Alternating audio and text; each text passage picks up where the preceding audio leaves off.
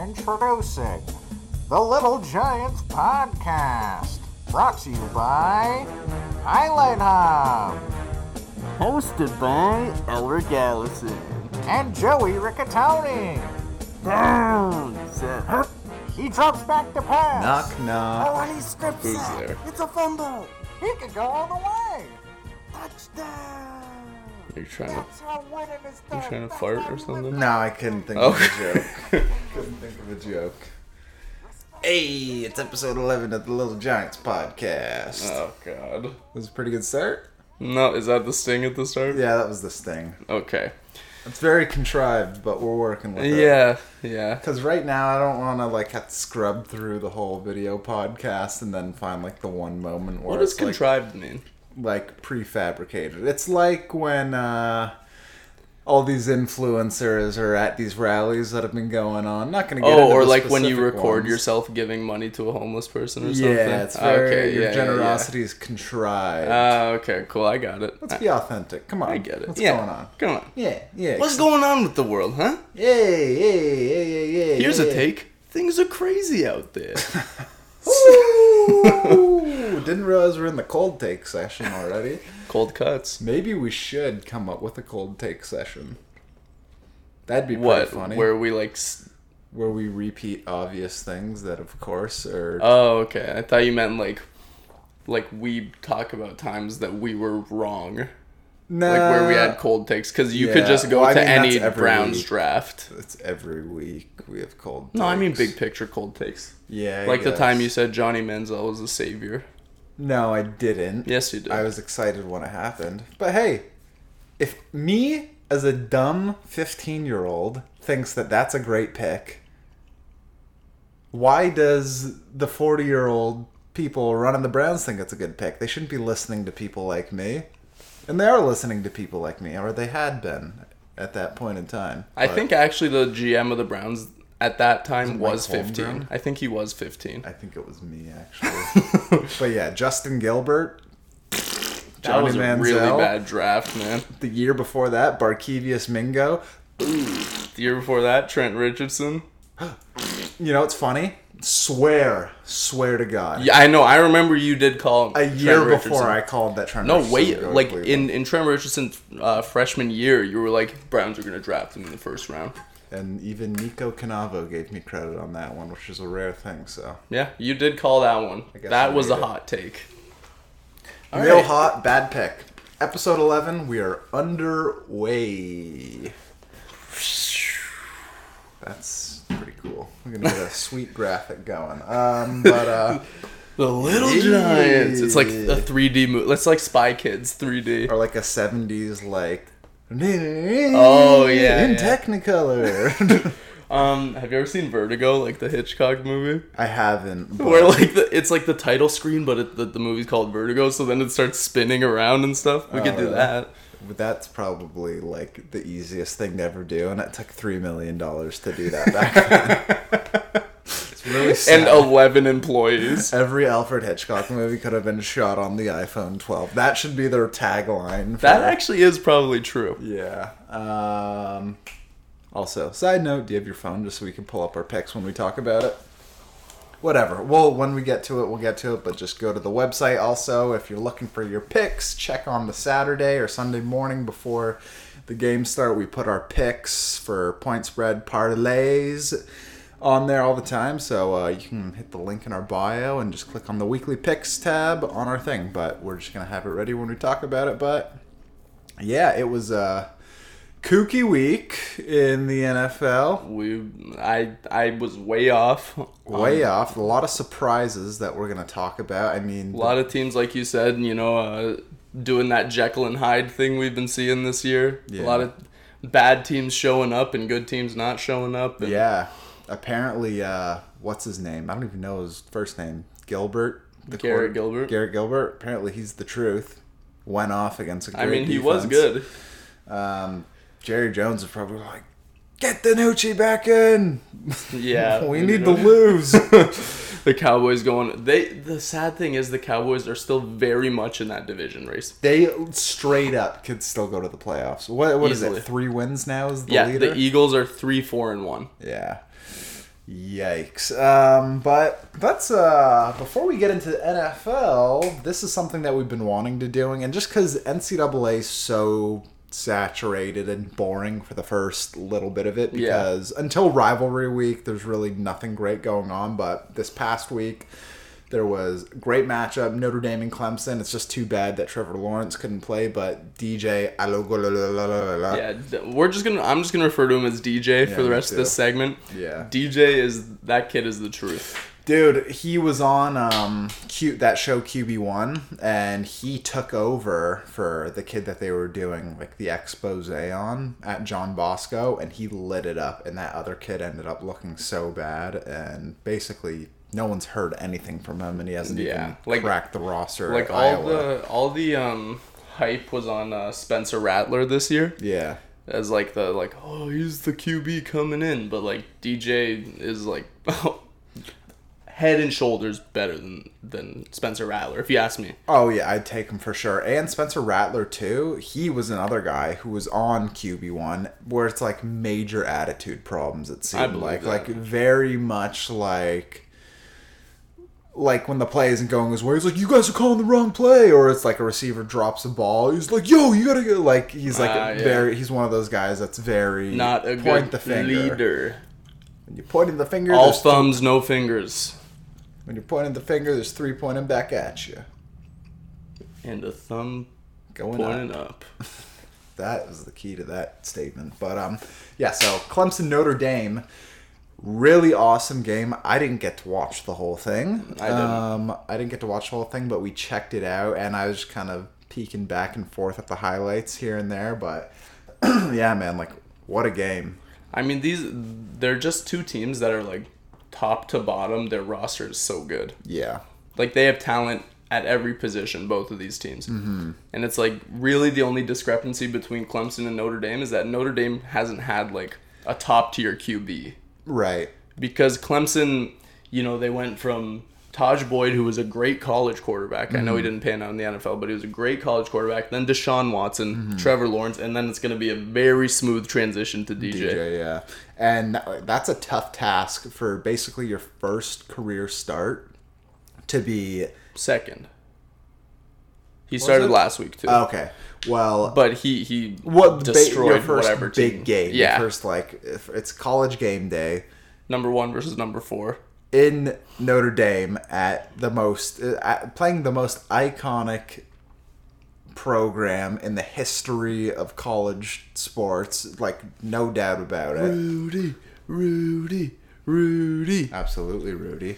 But that Notre Dame running back, Kyron Williams, is that his name? Kyron. Yeah. With an E, not an I. He had a huge game. He's small. He's got burst. He's got elusiveness, but he also is he's not afraid of contact. Like he punched in a couple tough, goal line touchdowns. Yeah, it's funny too because just a quick sidebar. It's like running backs are still that one position that's like all shapes and sizes doesn't matter. It's like you have the Derrick Henrys of the world, and then you have the Alvin Kamaras who are small and seemingly cannot knock them over.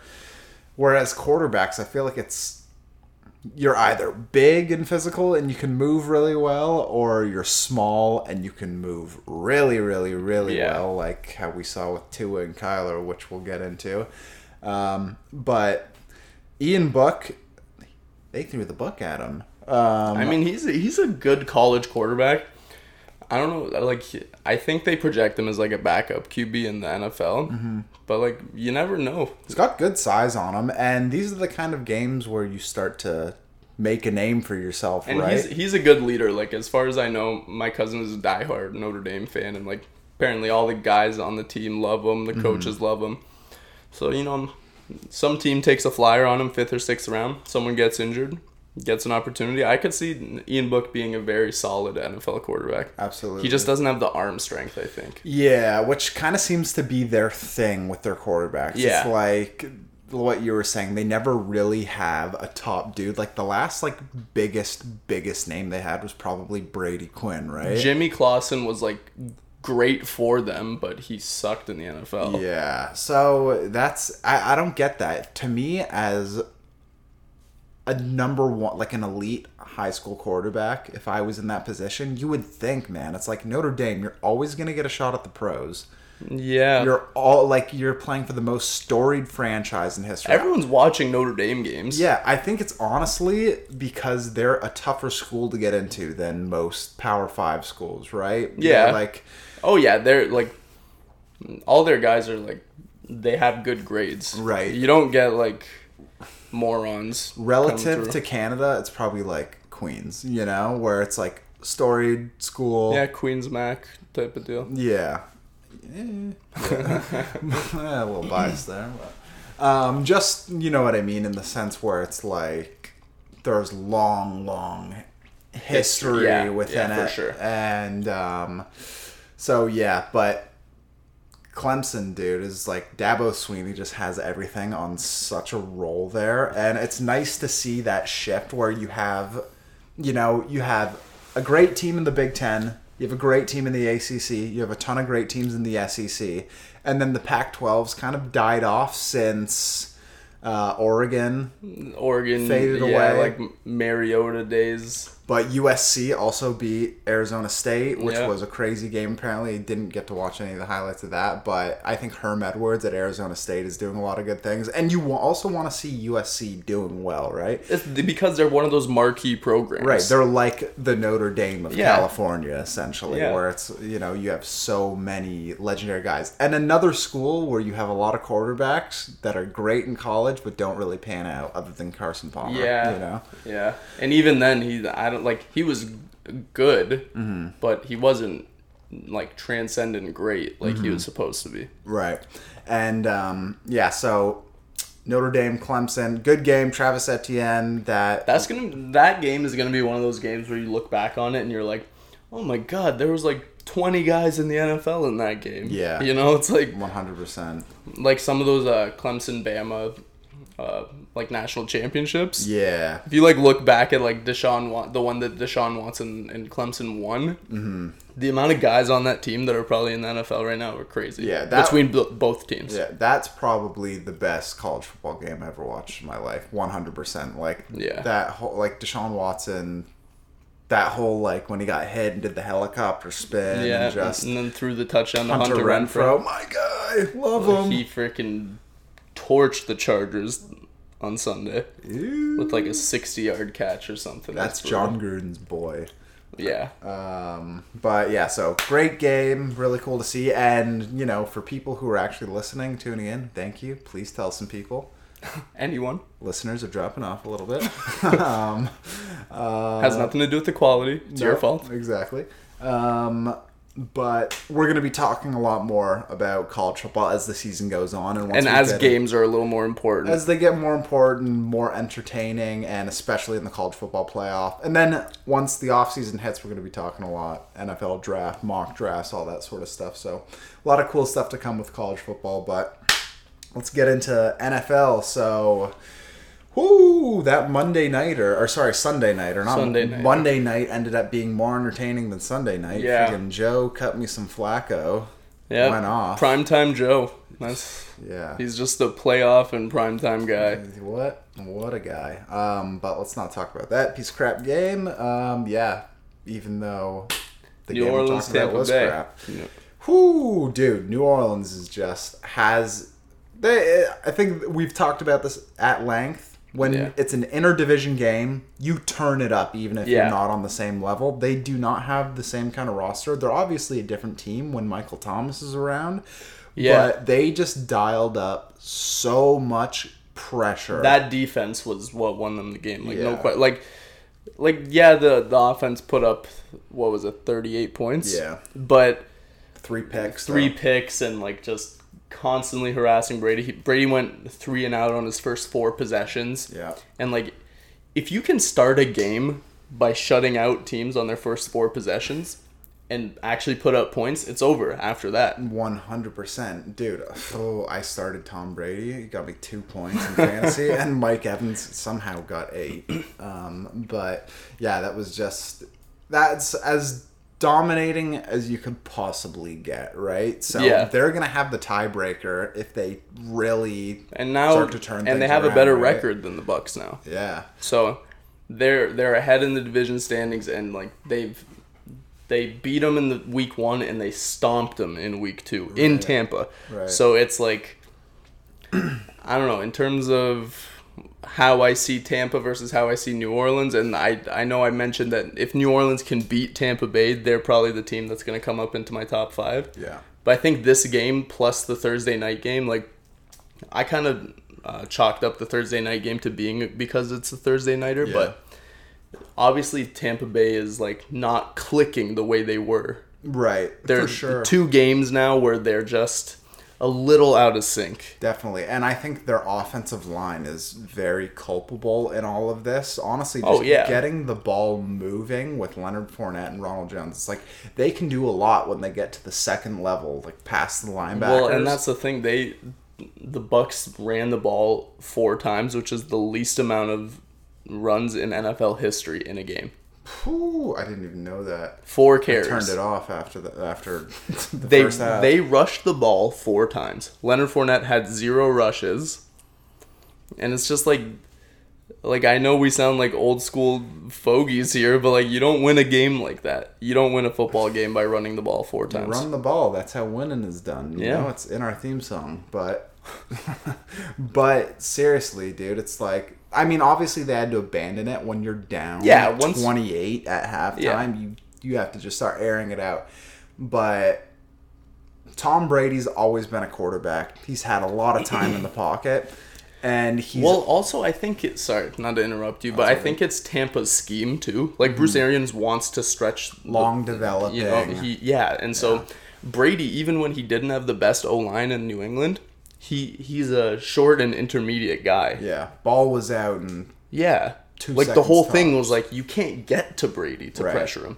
But now with this like vertical offense, you can get to Brady, and their offensive line is not that great, and so I like Tristan Wirfs, dude. I think he's having a little bit. He's definitely a solid and worth the pick that they made to get him, but I think like he's having a rough go, and probably a lot because of the scheme, like we're talking, where you know when Tom Wirfs Brady is a large dude, like he is built to road grade. Yeah, road grade. Like he's a run blocking guy first. Yeah.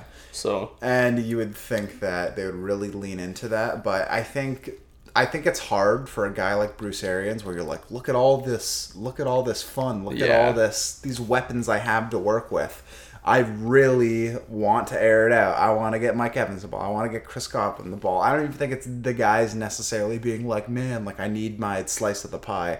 I think it's more so Arians being like, and that's another thing we've talked about. Coaches who don't play to the player's strengths, they like to flex their system more than play. And you're seeing Sean Payton. Yeah.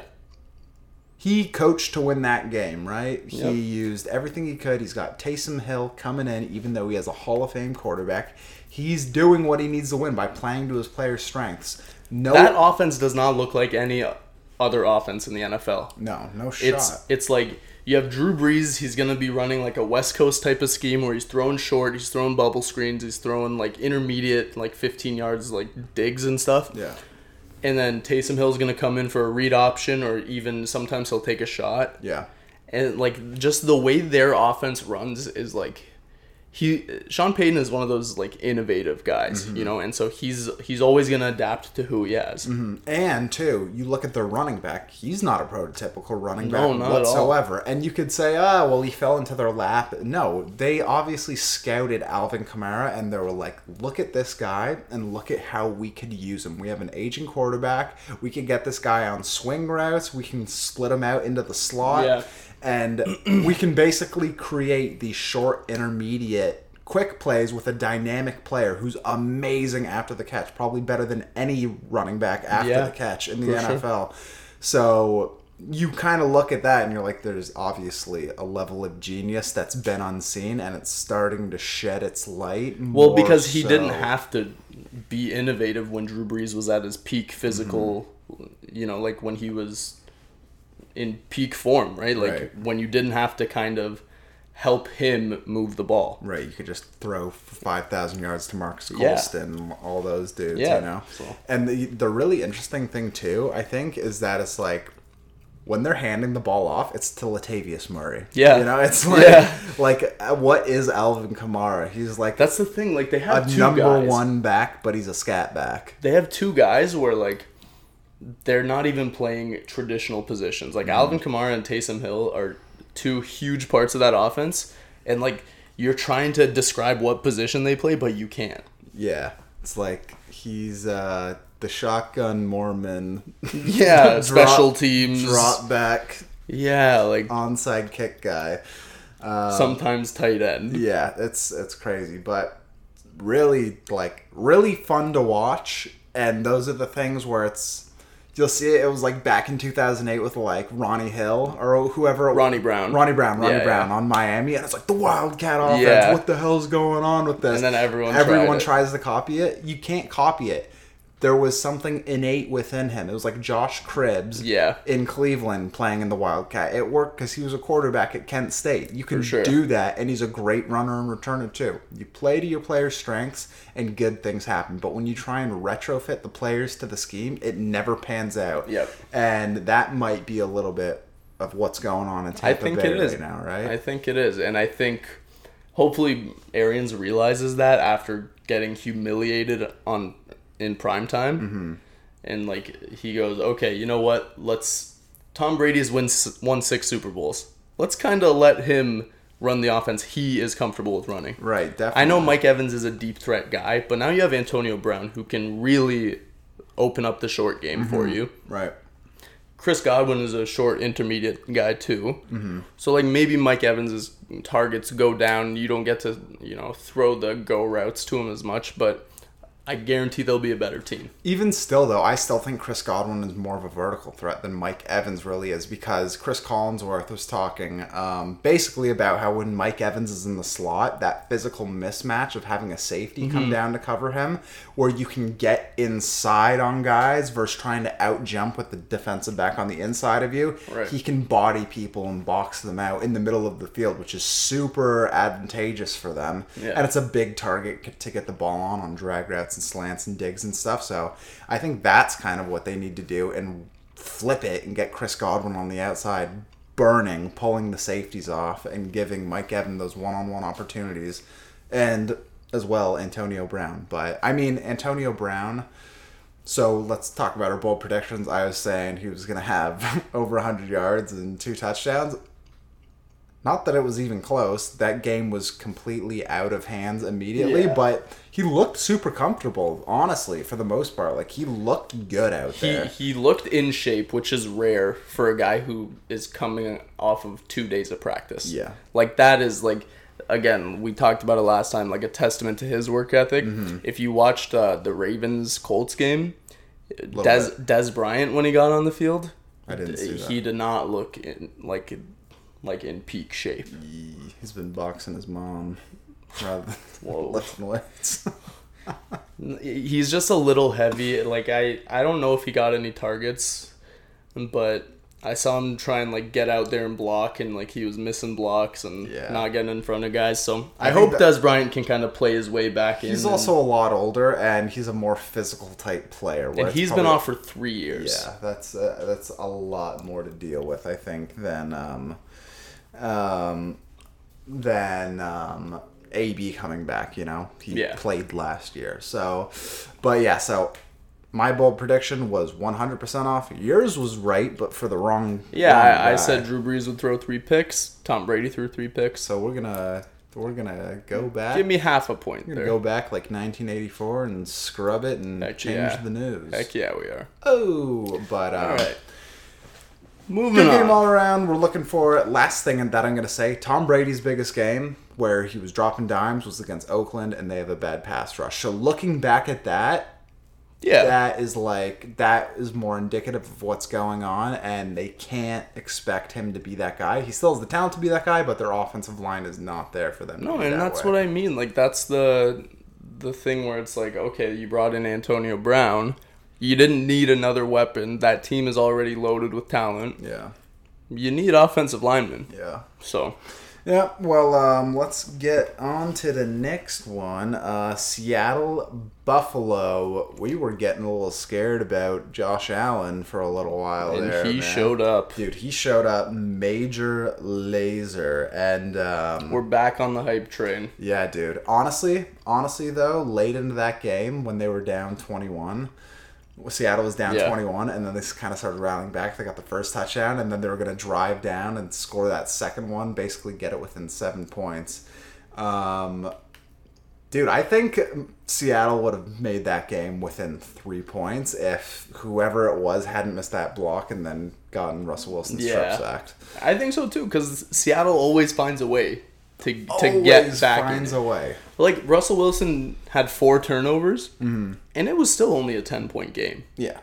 Like, that's not a lot of teams can say, hey, our best player is going to have 4 turnovers. But it's not. It's like when other teams are like, okay, we're down 14. It's like, we're done. People say die. It's like Russell Wilson never says die. No. That team never says die, and that's obviously a testament to his character. Yeah. But also Pete Carroll as a coach. You feed off of your coach, man. Yeah. When they are like, we are still in this, and they believe, your players never stop fighting. Yeah. And there are... I would love to play for a coach like Pete Carroll, man. Well, I think, like, Coach Potasic Yeah, is, like, yeah. he's got a lot of that in him, too, where... He is, he's the kind of coach that you'd run through a brick wall for, you know? Right. Like, right. I remember back in the day, like, watching his Vanier Cup speech when Mac won. The best speech ever. I might watch that when I get home tonight, you know? Just cry. Yeah, help me push through some studying. I thought you were going to say, through some stuff I've been dealing with. That too. Oh, man. But, yeah, so that was a really, really fun game to watch. That was just like a true QB battle. But, dude, Seattle's defense... It's bad. ...is poo-poo. And Jamal Adams got worked by Stephon Diggs a couple times. Okay, you know what? Watching that game, Jamal Adams is a great highlight player, but I think his ego is so big that he's always trying to make a highlight. Mm-hmm. And so he doesn't play smart. And, like, he's, like, you know, he rushes the passer as a safety, and he's, like, really good at it as a safety. But, you know, and he gives up a lot of big plays. Yeah. He does not play safety in the way that you want your safety to play. He's like a linebacker. Yeah. Yeah, well, it's kind of like watching Jonathan Abram play for the Raiders. Yeah. He's, like, always looking for the contact and the big hit, and, like, the play that's going to, like, be like, like, look down on the other guy. But you can, if you get the running game going and you do play action, he's going to bite hard. Right. Yeah, so I think there's definitely some questions after this week about Jamal Adams in coverage, which is a pretty necessary thing as a safety in the year 2020, right? He's definitely not what Cam Chancellor was as a pass defender, dude. It's like Cam Chancellor as a pass defender, one of the most outstanding safeties I've ever seen. Like that NFC Championship against, the Vernon Davis hit on the sideline. It was like Richard Sherman tipping it. Yeah. It's just like all around, man. He was such a rangy guy, and he for was someone like who he had all the big too. He had all like the big hitting stuff that Jamal Adams has, but he also was just a great like deep cover guy. Yeah, like he's kind of like the closest thing to Ed Reed post Ed Reed sort of thing, where it's like, you're gonna bring the boom, but he's pretty solid in coverage too. You know what I mean? Ed Reed is the best safety I've ever seen in my life. Brian Dawkins is pretty close. No, it's Ed Reed. Weapon X. Ed Reed. Played in a way better team and better system, but better teammates. Not for a long time. Better teammates. One good teammate. Terrell Suggs. Okay, 2. Hello, Dinata.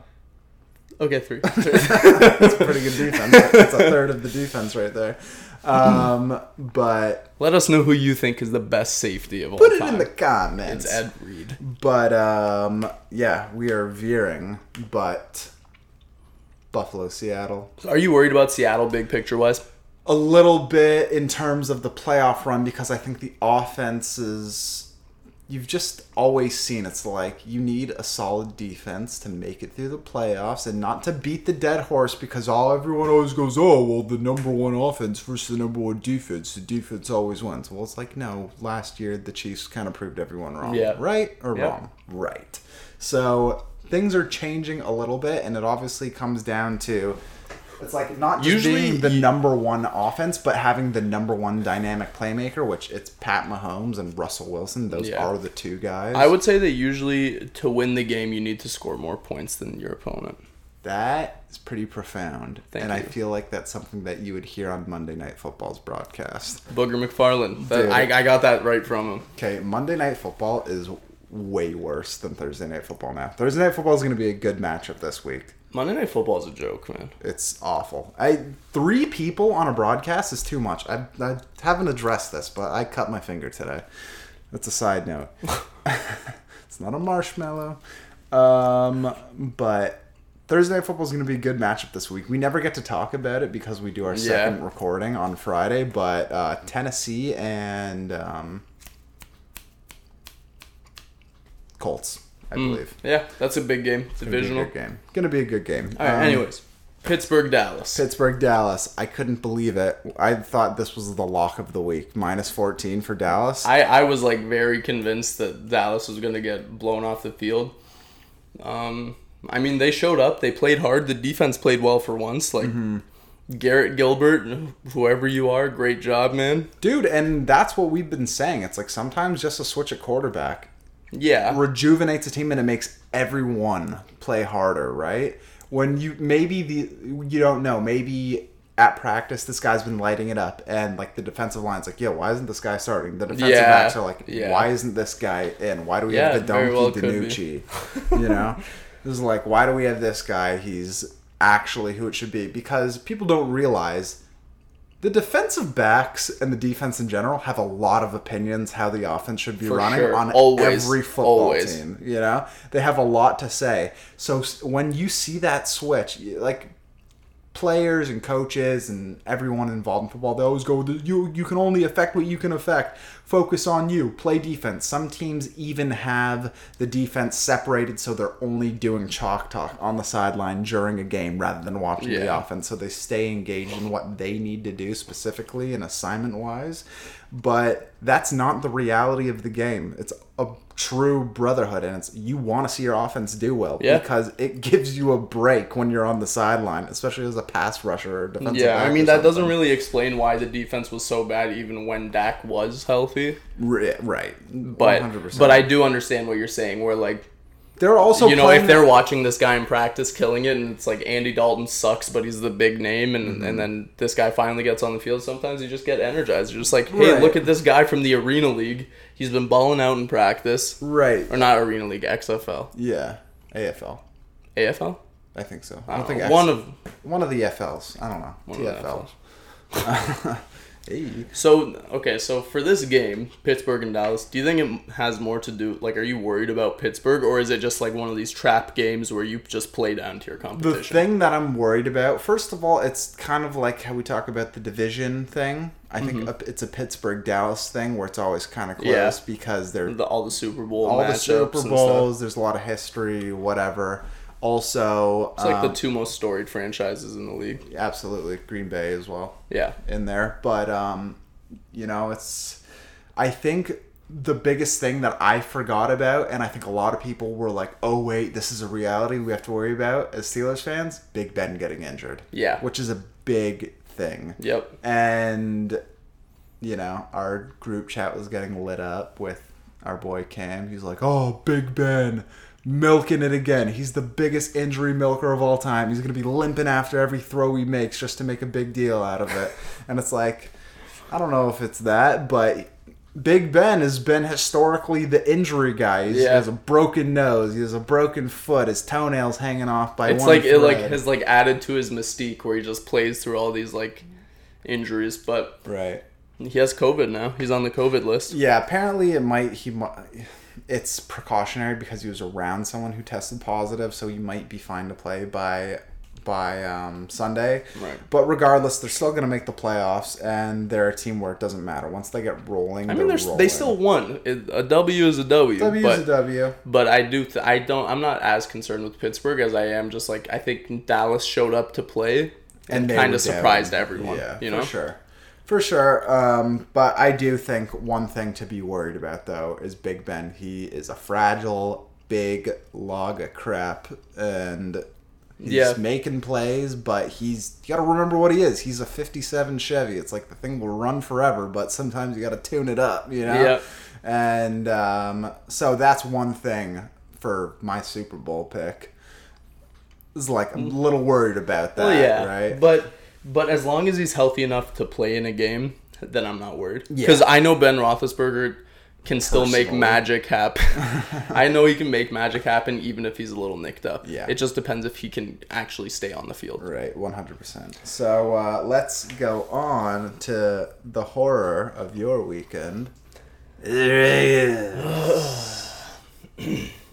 Justin Herbert looked good. He's amazing. I love the guy. Dude, someone on Pro Football Focus was like, Justin Herbert just can't win. And basically alluding to, like, it's his fault. It's like, Pro Football Focus, you guys are real smart. You got some freezing cold takes over there, too. That's an awful take because it all boils down to decision-making at the end of the game. Decision-making, bad defense, lack of run game. So in that last drive, Anthony Lynn takes a timeout before the 2-minute warning. That's a Madden trick. Before the 2-minute warning. And then he takes one again at like a minute 40. And then you have one timeout for a minute 40. We have to go spike the ball once they get to like the 1st and goal. Yeah. And you have 9 seconds left. 6 seconds left or something. So it totally just limits you by just poor game management. And I'm so sick of Anthony Lynn mismanaging the end of the game. Yeah. And what he came out and said, he's like, we've been punched in the gut 6 times. It's like, bro, it's like you're culpable for that. The statement you make when you say that makes it sound like we got screwed. It's not like, oh, like a Hail Mary. Oh, what a lucky play. It's like, no. The immaculate reception. Yeah, no. It's not a gut punch. You're blowing it. You're leaving it down to a 22-year-old rookie quarterback who stepped in and also got the crap knocked out of him that whole game. Yeah, like he has been so good. And they've asked him to do so much, and he's delivered on everything. Yeah. Help him a little bit. Just a little bit. The play calling is whatever, but it's just like I think the OC is very good. I really like Shane Steichen a lot. And I think him and Herbert have something going. If they fire Anthony Lynn, they cannot lose Shane Steichen. Promoto. I don't know, because that reminds me of the Freddie Kitchens thing. I don't think he's ready to be a head coach. Freddie Kitchens was a dummy-dumb from the hills of Virginia. Every time he opened his mouth, it was like when George Bush was president of the United States. You're like, how's this guy leading the free world? It's like, how is Freddie Kitchens the head coach of the most exciting, talent-filled team in the NFL? Yeah, like he was an talent, idiot. Yeah. He was not a good coach. Just because you're a good play caller doesn't exactly, mean, and that's why I don't want to promote Steichen. I get that. You shouldn't do it if you don't feel comfortable. But I mean, it's not like it's my decision, but but I'm just saying, like I think he's a great OC. But Anthony Lynn, me and my cousin, we had this thing called Vance Joseph face. Yeah. So Vance Joseph, when he was the head coach of the Broncos, at the end of the game, if you ever looked at him, he just was like disheveled.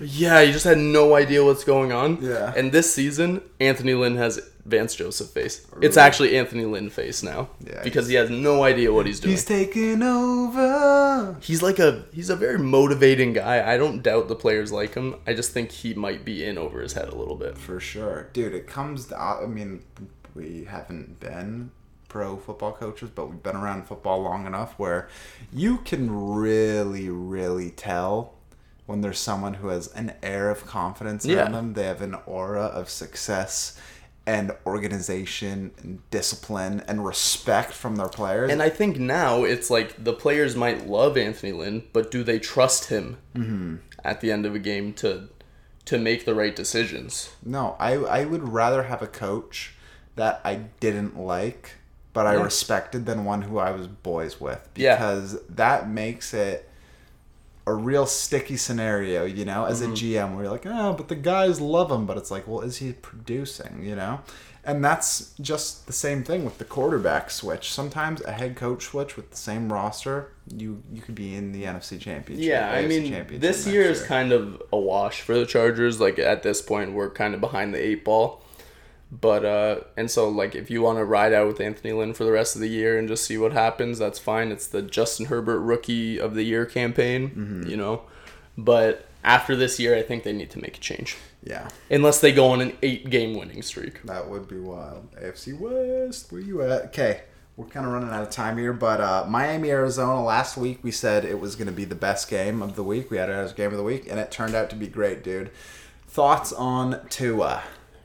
I think he looked great. I think he looked like he was having fun out there. You know, there's so few NFL quarterbacks that just like look like they're having fun when they're playing. Yeah, like Russell Wilson when he's out there. He's just it's just like it reminds you of like it reminds you of like playing in with your boys after school, you know. Yeah. But coordinated too. It's not like Johnny Manziel. Yeah. It's like, I'm gonna throw it up in the air and see what happens. He's making calculated risks. Yeah. He looked. I think I'm more on board with the switch from Fitzpatrick to Tua now that I saw that game. Is like, I see what they see. Right. Where it's like, this offense is just like a little bit more dynamic. Fitz is a great guy. He's a good quarterback in this league, but he's not dynamic. He's not going to change the way your offense moves. Right, and that's what NFL quarterbacks are. Yeah. I mean, on the other side of the ball, I think Kyler Murray played just about as well as he could have played too. He had a great game, man, and they were one short field goal away from tying the game, and who knows what happens in overtime, right? Exactly. Like, and dude, is like Kyler, man, he looked his jump. We've also talked about the jump from year 1 to 2 and the jump from 2 to 3. His jump from year 1 to 2 is so on par with really, really good quarterbacks. Like, he already looks like a guy who's like a top 10 kind of guy. I would say so. He's the real deal. He's like, because I feel like it's a lot easier to have a good rookie year than it is to have a good sophomore year.